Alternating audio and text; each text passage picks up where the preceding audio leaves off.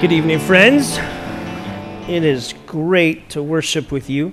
If you have your Bibles, you can go to Romans chapter 8. We've been looking into this passage for the last couple weeks, and I'll kind of recap a little bit. But I want you to think, have you ever had a moment?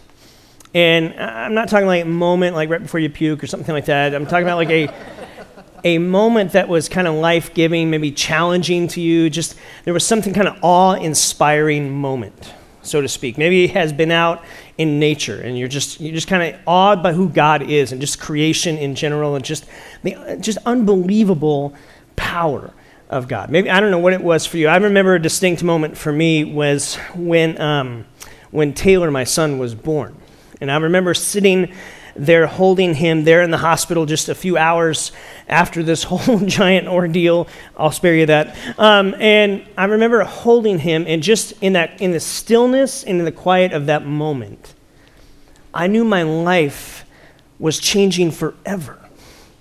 And not just like for challenges that would await, because there is that. If you're a parent, you understand that. But there was something about that moment that I knew was changing for me.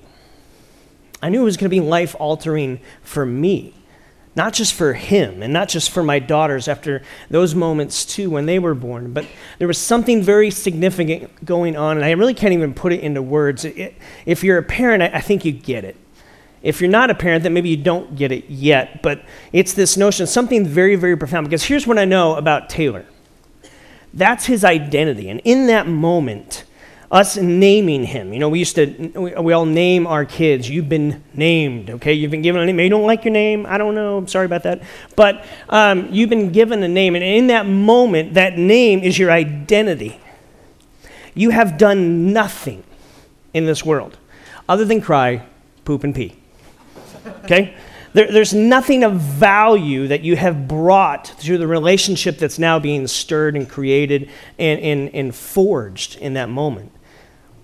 But you are incredibly valuable. I remember feeling that as a dad. It's just like I would move heaven and earth for this young one that I've only known for a few hours. But I would do anything in this planet for him. And he's done nothing to add value or to it's not like he can go buy me dinner. It's not like he can cook me.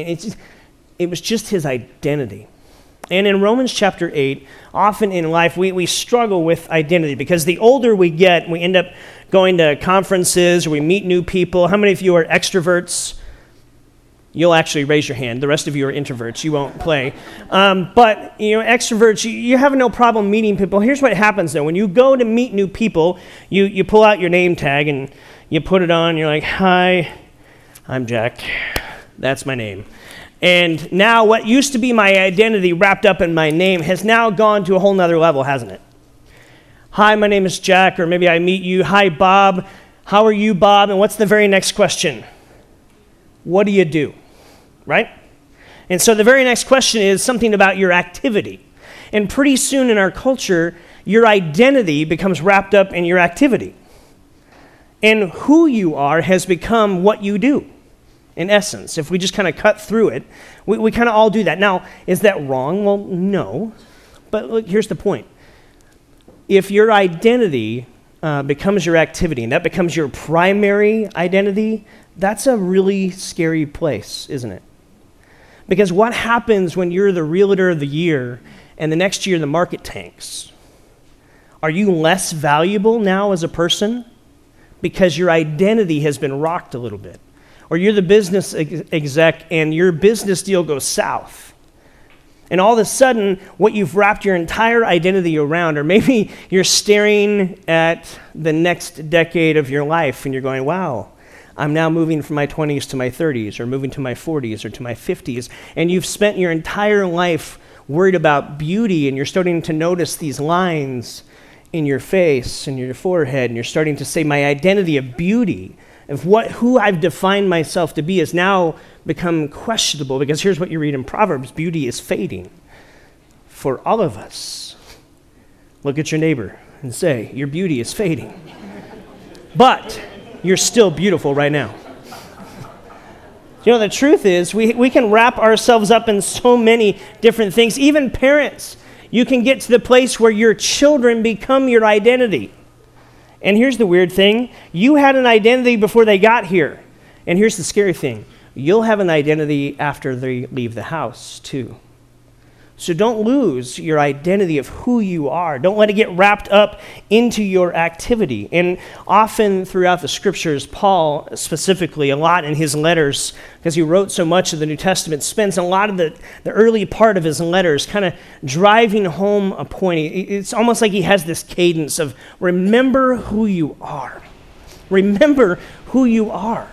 Don't allow your activity to become your identity. You have to let your activity ride shotgun in life. It will define you. Your activity will, it has to, it will have influence in you, but don't make it the primary foundation of what you build your identity on. Your identity can't be just what I do. It's got to be something more than that. And so Paul, over and over in his letters, is saying, I need you to remember who you are. And friends, really, in essence, that's what we're looking into in Romans chapter 8, is helping us remember who we are as a follower of God. Now, you may be here and you got drugged here to church, to Element City, and we are so honored to have you here. Like, I know it takes courage coming to a new place, and you may be on a spiritual journey and you're not quite this whole God thing, you're still trying to figure it out, and I am super stoked you're here. In fact, I hope that you'll come back and you'll actually put some roots down and find this is a place where you could wrestle with your faith, and you don't have to be part of the convinced to belong here. But I hope for those of us who call Jesus our Savior and our Lord, who are following after Him, I hope that we hear tonight maybe a new word. Remember, we've been looking at these words that are spoken over us in Romans chapter 8, and we looked at the very first word, you're freed. Remember that? 2 weeks ago, we said, hey, you're freed. You don't have to live under this condemnation anymore. Now, listen, consequences are a part of life, true? We all live under the weight of those. But the truth is, we don't have to live under the weight, the crushing weight of condemnation that I can never earn my way to God. That's what Paul's saying. Thanks be to Jesus. He's my rescuer. And He's saved me. He's brought me out of this weight and shame and guilt and brokenness of my life. I don't have to work my way to God. God actually worked His way to me. And He said, you're now freed. Remember verse 1 of chapter 8? Therefore, there's no condemnation for those who are in Christ Jesus. We've been looking at some key verses we want to begin to put back in our mind, because that's our true identity. We're freed. Our past can be a part of our story. It can humble us, but it doesn't have to haunt us. And so we live with this idea of freedom, that we are freed, and we don't have to be held back any longer. This last week, we looked at this idea of being empowered, that you and I are empowered as followers of Jesus Christ. We've been given the Holy Spirit of God, and that we don't live an exhausted life. We live the empowered life, because it's not just about your effort. It's now the Spirit living within you. In fact, over 350 times, the Spirit is talked about in the Scriptures. You and I are tapped in as we stay connected. That's what we looked at last week. Stay connected to this empowered life. God filling you to live the kind of life that He's rescued and called you and created you to be. That the religious pursuit of perfection is exhausting in your own effort. But the grace of God is life-giving and empowering for your everyday life, as you stay connected to the Holy Spirit and say, God, I need you today, every day. I need you to fill me and empower me, that I can live this empowered life. See, your identity, who you are, matters. And that's what Paul's driving home. He's saying, friends, remember who you are. Remember who you are. You're freed. You're empowered. And tonight's word that I want us to look into is you're adopted. You have been adopted into the family of God. And friends, that changed everything.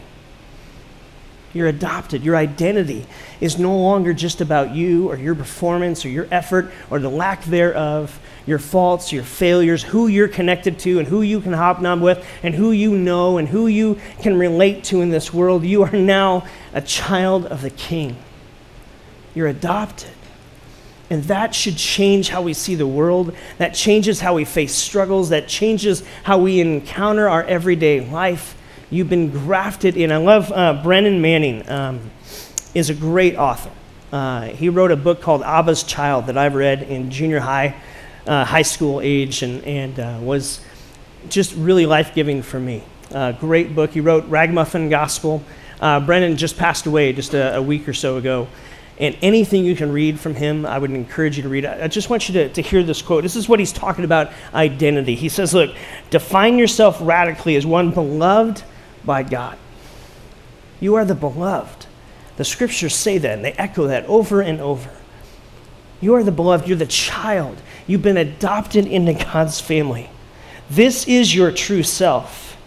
Every other identity is illusion. That's a powerful word right there. And I think so often, whether you've been walking with Jesus for 30 years or 30 minutes, it's so easy in our culture to allow your activity to become your identity. And I think what Paul is saying here is remember who you are. Friends, remember who you are. Because it empowers you. It changes. You're empowered. You're freed. You're adopted. So can we look at the verses for tonight in Romans chapter 8? I'm just going to read the whole set of verses here. It's verses 14 through 17. And verse 15 is the one I want you to kind of maybe let rattle around in your brain this week. Here's what it says, verses 14 through 17. Romans chapter 8, because those who are led by the Spirit of God are sons of God. For you did not receive a spirit that makes you a slave again to fear, but you received the spirit of sonship. And by him we cry, Abba, Father. The Spirit himself testifies with our spirit that we are God's children. Now, if we are children, then we are heirs. Heirs of God and co-heirs with Christ, if indeed we share in his sufferings, in order that we may also share in his glory. We are adopted into the family of God. We are brought into intimate connection and relational connection with him. We're adopted. So you've not received a spirit that makes you a fearful slave. That's what the law was. The law of you trying to earn your way to God, that's what sin is so destructive. Because in a way, we almost feel like, okay, if I can conquer that sin, then I'll work my way to God. And yet it's saying, no, you become this fearful slave because you realize you can't do it.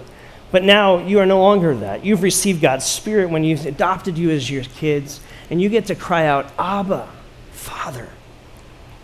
Listen, here's the point.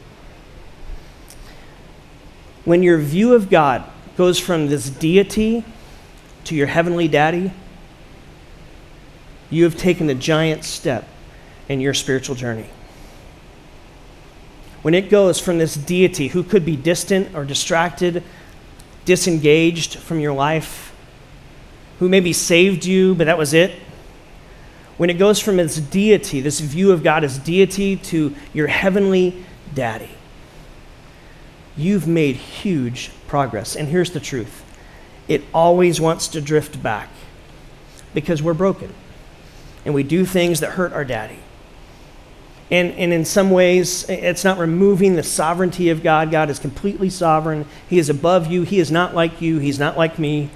But when the scriptures say over and over, you're now an adopted child of God, there comes some incredible beauty in that if we lean into it. Because, friends, that's your identity. And Paul would say, remember who you are. Remember who you are.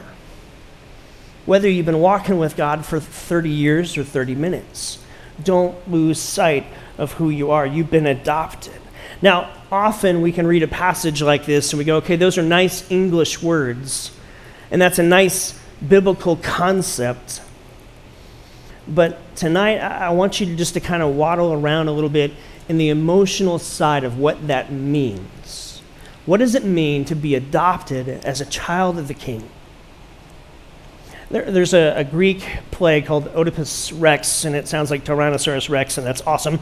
But there's this play that was actually way back in the 400 or 500 BC that talked about this king and this queen, and they were given this oracle that said, hey, your son who's going to be born to you is actually going to really, really mess up your family. And so at a Greek play, people would go to this theater, they would see this, they would know the backstory of this is that this king and queen, when their son was born, this king took his son's feet and pinned them together walked outside of the kingdom and dropped his son off and left him. Well, a shepherd finds his son, unpins his feet. Just Oedipus means, kind of bloated feet or kind of swollen feet type thing. And he's raised by this other king, and it goes into this whole Greek play of destruction and all this kind of stuff. And see, as readers, like, I hear that story and I go, that's sick. Like, that's wrong, right? Every one of us goes, no, that's wrong. Kids matter, right?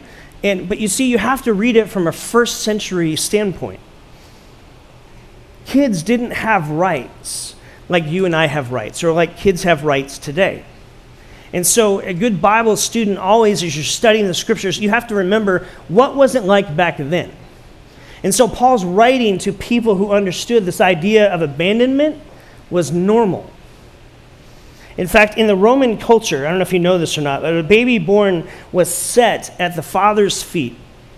And if the father picked up that kid, whether it's a son or a daughter, and embraced it, that means that child was allowed and accepted into the family. But if that father chose not to pick up that son or daughter and walked away, that child was abandoned. They didn't believe in killing the kids. They would take them out to the marketplace and drop them off and just leave them. It was up to their culture, this idea that, well, it's up to the gods to determine their fate. And so some people might come along and adopt, in a way, not usually adopt, just kind of have that child and raise that child a little bit to maybe be a slave or to be a prostitute, to earn them money. And so that child became property, really. The truth is that still happens today, doesn't it? In fact, statistics say that there's more slavery going on today than ever before in the history of the planet. 27 million people who don't have their voice, who their identity is their activity, and it's activity that other people make them do. And in this culture, you have to understand, Paul is speaking to these people who understand abandonment. Now, let me ask you a really honest question. Is that not one of the things that our culture struggles with? Sure, we don't abandon kids in the marketplace. You're not going to find a kid at Target left there. But listen, our culture, we abandon people left and right, don't we? If they don't make the cut, we leave them behind. Some of you work with some of the kids who you've seen abandoned emotionally, left to the side, walked over, stepped around, left behind in the wake of whatever brokenness that family has endured and is caught up in the cycle of brokenness. And you work with them. You see that. And abandonment is a destructive force very much in our culture today, isn't it? And so Paul's writing to this culture that understands abandonment, and I think he's writing the same to us today. Remember who you are. Remember who you are. And I think he'd say this, remember whose you are. See, your history, your story isn't defined by who left you out or who threw you out. Your story is now caught up in this incredible, beautiful, majestic story of who found you and brought you in. Paul would say, friends, you're adopted. You have been brought in. God recognized you. He saw you. He picked you out. He picked you up, and he brought you home with him. That's the beauty of being adopted by this king, of being brought into being home. You're no longer just thrown out. You have been picked up, picked out, and brought home by the creator of the heavens and the earth. You have come home. And maybe you understand that because you understand abandonment. You understand this notion of being dumped, this idea of being cast aside, maybe in small ways, maybe in big ways. Maybe that's marked you more than it should. Maybe it's just wounded you in a little bit. And maybe tonight, Paul is saying to you, remember who you are and remember whose you are. You're adopted into the family of God. And that's not just a nice, pithy statement. That's actually a life-changing reality that comes with these rights, that you are heirs, you are co-heirs with Christ, that everything the Father has available. What did the Father say to the prodigal son? To the eldest son who was arguing, everything I have is yours. Jesus is driving home this point that you have now this relationship with the Father and you are welcomed in his presence. I never make my kids take a number. In fact, if we're ever in conversation and my kids call me on the phone, I will stop talking to you. Not because I don't love you, but because I want their identity to know that they are mine. Period. My activity will not influence their identity. And I want them to know that. That's a great rule of thumb for you parents. Do your kids ever feel like they have to take a number? Now listen, I'm not a perfect parent. I get this wrong sometimes. But I do my best because I want my kids to know that their identity is a shoal. They're related to me. They're connected to me. They don't have to take a number. They don't have to wait in line. They are allowed full access to me anytime they need it and want it. Isn't that what the writer of Hebrews is saying? Remember this in Hebrews chapter 4? We have this great high priest he's speaking of. For we not have a high priest who is unable to sympathize with us, but who understands. And then it says this, verse 16, let us then approach the throne of grace with what? With confidence. Let us come before the throne of grace, before God, not with cowardness, but with confidence. I don't have to cower before God. I can come confidently into his presence. He is the creator and sustainer of everything I am not, but he is my heavenly daddy. And I get to come before him with anything and everything on my plate because my daddy is interested in me. That's life-changing. See, when God goes from this deity to this heavenly daddy, it's huge. Now listen, what Paul is saying here. Verse 15 again. For you did not receive a spirit that makes you a slave again to fear, but you received the spirit of sonship, and by him we cry, Abba, Father. Now, I'd be remiss if I didn't say something about fathers here. Because here's the reality of what I know that's in this room. Many of you, when you hear the word father, you hear the word daddy. That's a really broken, hurtful image for you. And as one of the pastors here, I would simply say this to you.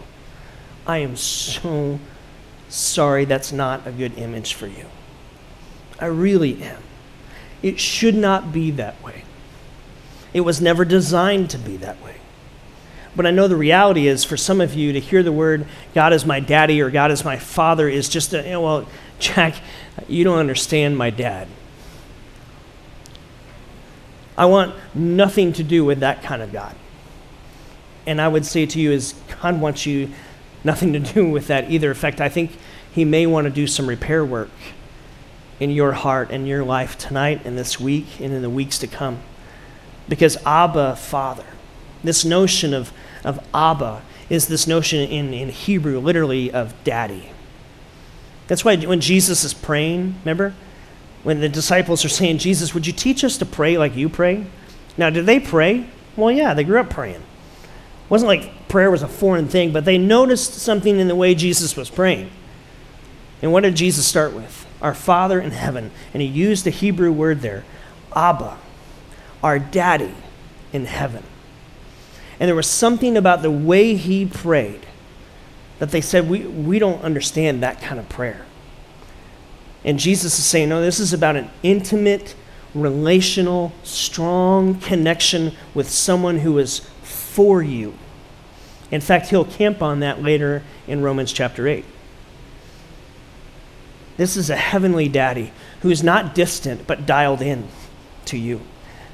Not a daddy who is aloof, but one who is present with you, who is actually in your corner, who cares about you, who knows you, who understands you, who created you, fashioned you, and has plans for you. He is a good daddy.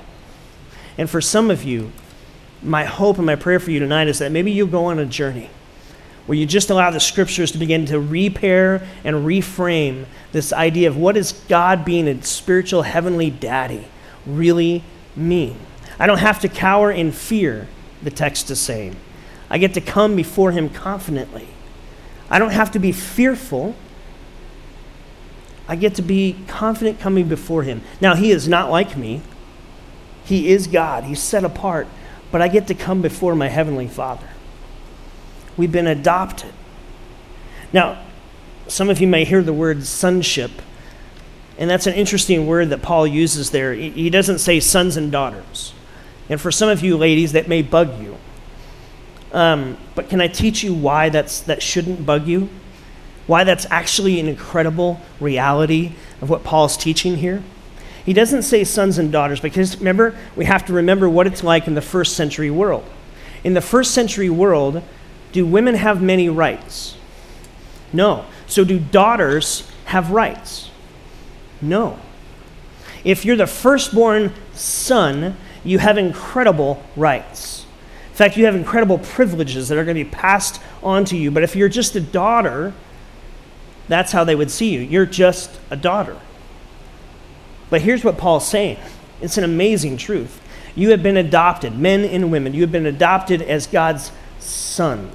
And what he's saying there very specifically is you no longer are just second class. You're no longer just less than. You are now adopted into the full height of everything that the firstborn son receives from his daddy. What Paul's teaching here is an amazing reality. That's why he goes on and says you're heirs with God, you're co-heirs with Christ. You have privileges as God's son, as God's child. You've been adopted into this beautiful reality and this beautiful relationship. And I want you just to whisper something. And maybe this will feel weird to you, but I just want you to whisper 3 words. He adopted me. You ready? He adopted me. Say it again. He adopted me. And this week, here's the challenge. Verse 15. I'd love for you to kind of wrestle with it a little bit, maybe recite it once a day, put it on your mirror, whatever that might be. But maybe just at certain times, just allow yourself to go, he adopted me. And allow your life to be filled with awe. That's an amazing reality. Because adoption is when you're handpicked. It's when you're seen and you've been picked up, picked out, and brought home. It's this incredible truth that you have all these rights. And I could keep teaching about that, but I'd actually rather show you that. And so I have some dear friends that I had the privilege to kind of be on a journey with them as they went through adoption. And so this last week, Dan and I got to go spend some time with them and just kind of capture their story a little bit. So I'd love for you to see that, to kind of hear their story and kind of be brought into their family a little bit of Colton and Kinsey, Craig and Jen, and just this idea of noticing the reality of what adoption truly means. And to hear their story. And then I'll share a couple things. We'll move on with worship. So here's their story.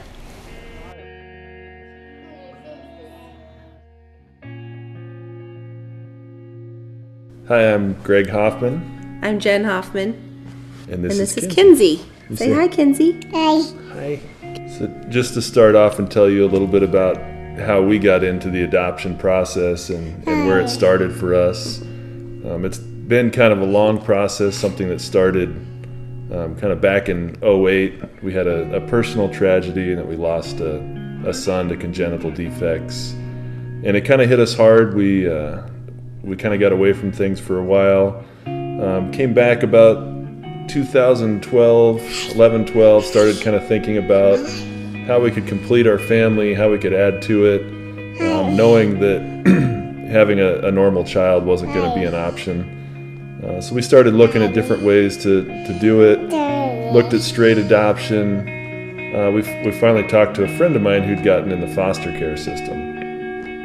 So we started off in the classes, went through kind of a lengthy process of learning about the foster care system.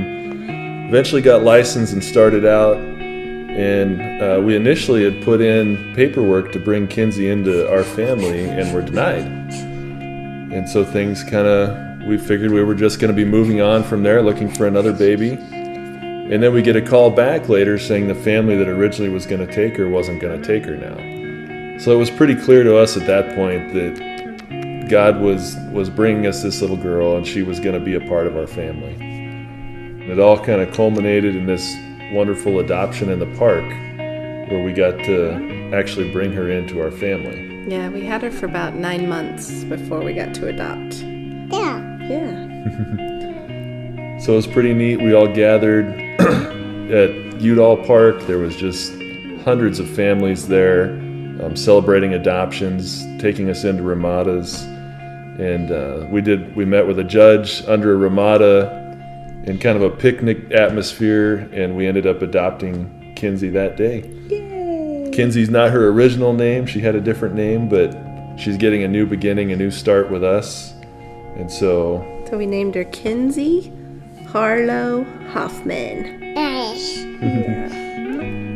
Going through the adoption process and something that God has really led us to do, I think He's opened up our hearts and He's allowed us to kind of see the way that He sees us. And I feel like, especially me as a father looking at my new daughter, I kind of am getting a glimpse into the idea of what God means when He says that He's adopting us into His sonship, into His family. And it just kind of brings a whole new perspective of, somebody who's been through a lot, somebody who's been through troubled times, through hard times, who's not clean, who's full of sin, yet we can love them unconditionally without any reservations whatsoever.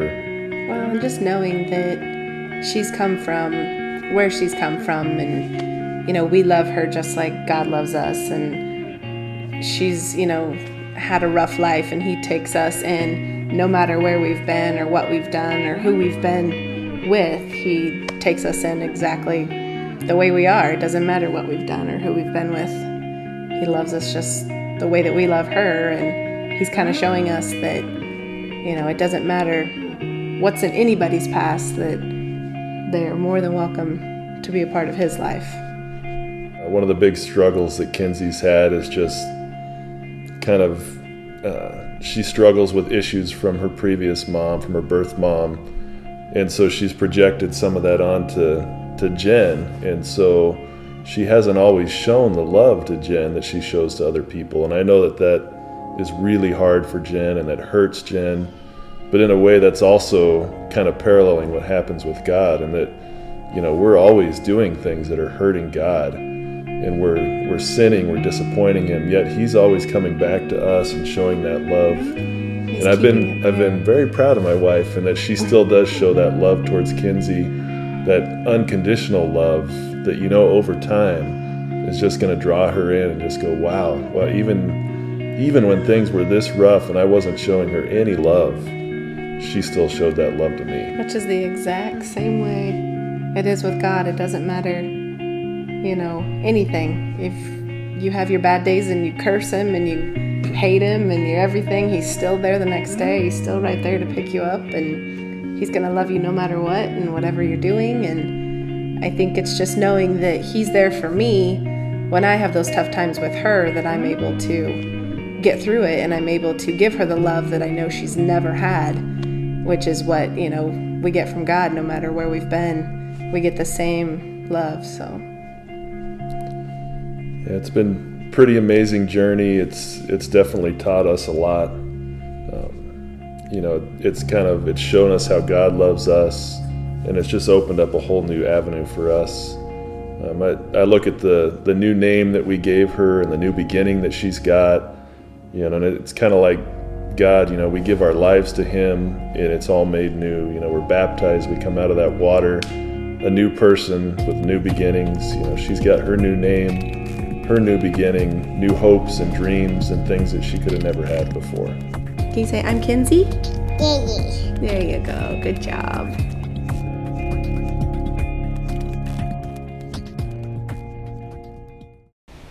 I love what Greg was saying there is she got a new name and a new beginning and a new start. Isn't that the gospel? That you and I get a new name. We get a new beginning. We get a new start. Because we get adopted into the family of God. There was this first grade teacher who's teaching about adoption in her class, and kids are going kind of crazy trying to learn about it, and one of the kids raises her hand and says, I know what adoption is. I'm adopted. My mom taught me it's when the kid grows in your heart and not in your tummy. And I thought, that's the gospel. It's when we, despite our brokenness, despite our rebellion, have a heavenly daddy who says, I choose you. I pick you out, I pick you up, and I'm going to bring you home. And I'm going to give you a new name and a new start and a new beginning. And friends, when God goes from this distant deity to your heavenly daddy, that changes everything. And so may you this week even begin to take a next step in your relationship with your heavenly daddy. And maybe you're here, and this whole idea of starting a relationship with Jesus, I would simply throw this out to you. That relationship with Jesus, what Paul is saying here in Romans chapter 8, is that is something that is a gift that's available to anyone who would take it. And maybe tonight even, you're just sensing in your heart, God's saying, look, I have a gift for you. You can be adopted into my family, become my child. That your past doesn't have to define you. You don't have to live in the brokenness of that name and that identity. Your activity doesn't have to be your identity. You can have a new identity and a new name and a new start. And so I just invite you to consider that. And if you have questions about that, I'd love to talk with you or talk to the friend that brought you. As we continue on in worship, we're going to lean into a couple more songs, into a moment of communion. If you're new, we take communion every week, and there's communion stations around the room when we remember the gospel. We remember Jesus who came and lived this perfect life and who made a sacrifice on the cross on your behalf and on my behalf because we needed him to. We needed rescued. We needed a God who said, you don't have to work your way to me. I'm going to actually come to you, and I'm going to give you a gift of an opportunity to be freed and to be empowered and to be adopted into my family, to have a new name and a new start. And so we remember the sacrifice that he did on the cross, of his death and his burial, and even more importantly, his resurrection that proved he is who he says he is, and that we are safe in his hands and safe being a part of his family. And so this week, I would love for you to wrestle with that and just step into your identity. And maybe as what Paul would say is, remember who you are, friends. Remember whose you are. You are adopted. You are a child of the King. You've been brought and bought and brought into, handpicked, picked up, and brought home into relationship with him. And so, Father, as we lean into communion and we worship with a couple last songs here, Father, for some of us, this whole notion of you as a heavenly daddy and a father, God, we just need your Spirit to do some repair work, because that's not a good image for some of us. So I pray that you would bring some release tonight. Father, for many of us, we know this intellectually, but we struggle to live this out relationally with you. So would you stir us to take steps with you in that? That the Hoffman story of picking Kinsey. God, you pick us. We worship you. We want to be changed in your presence tonight.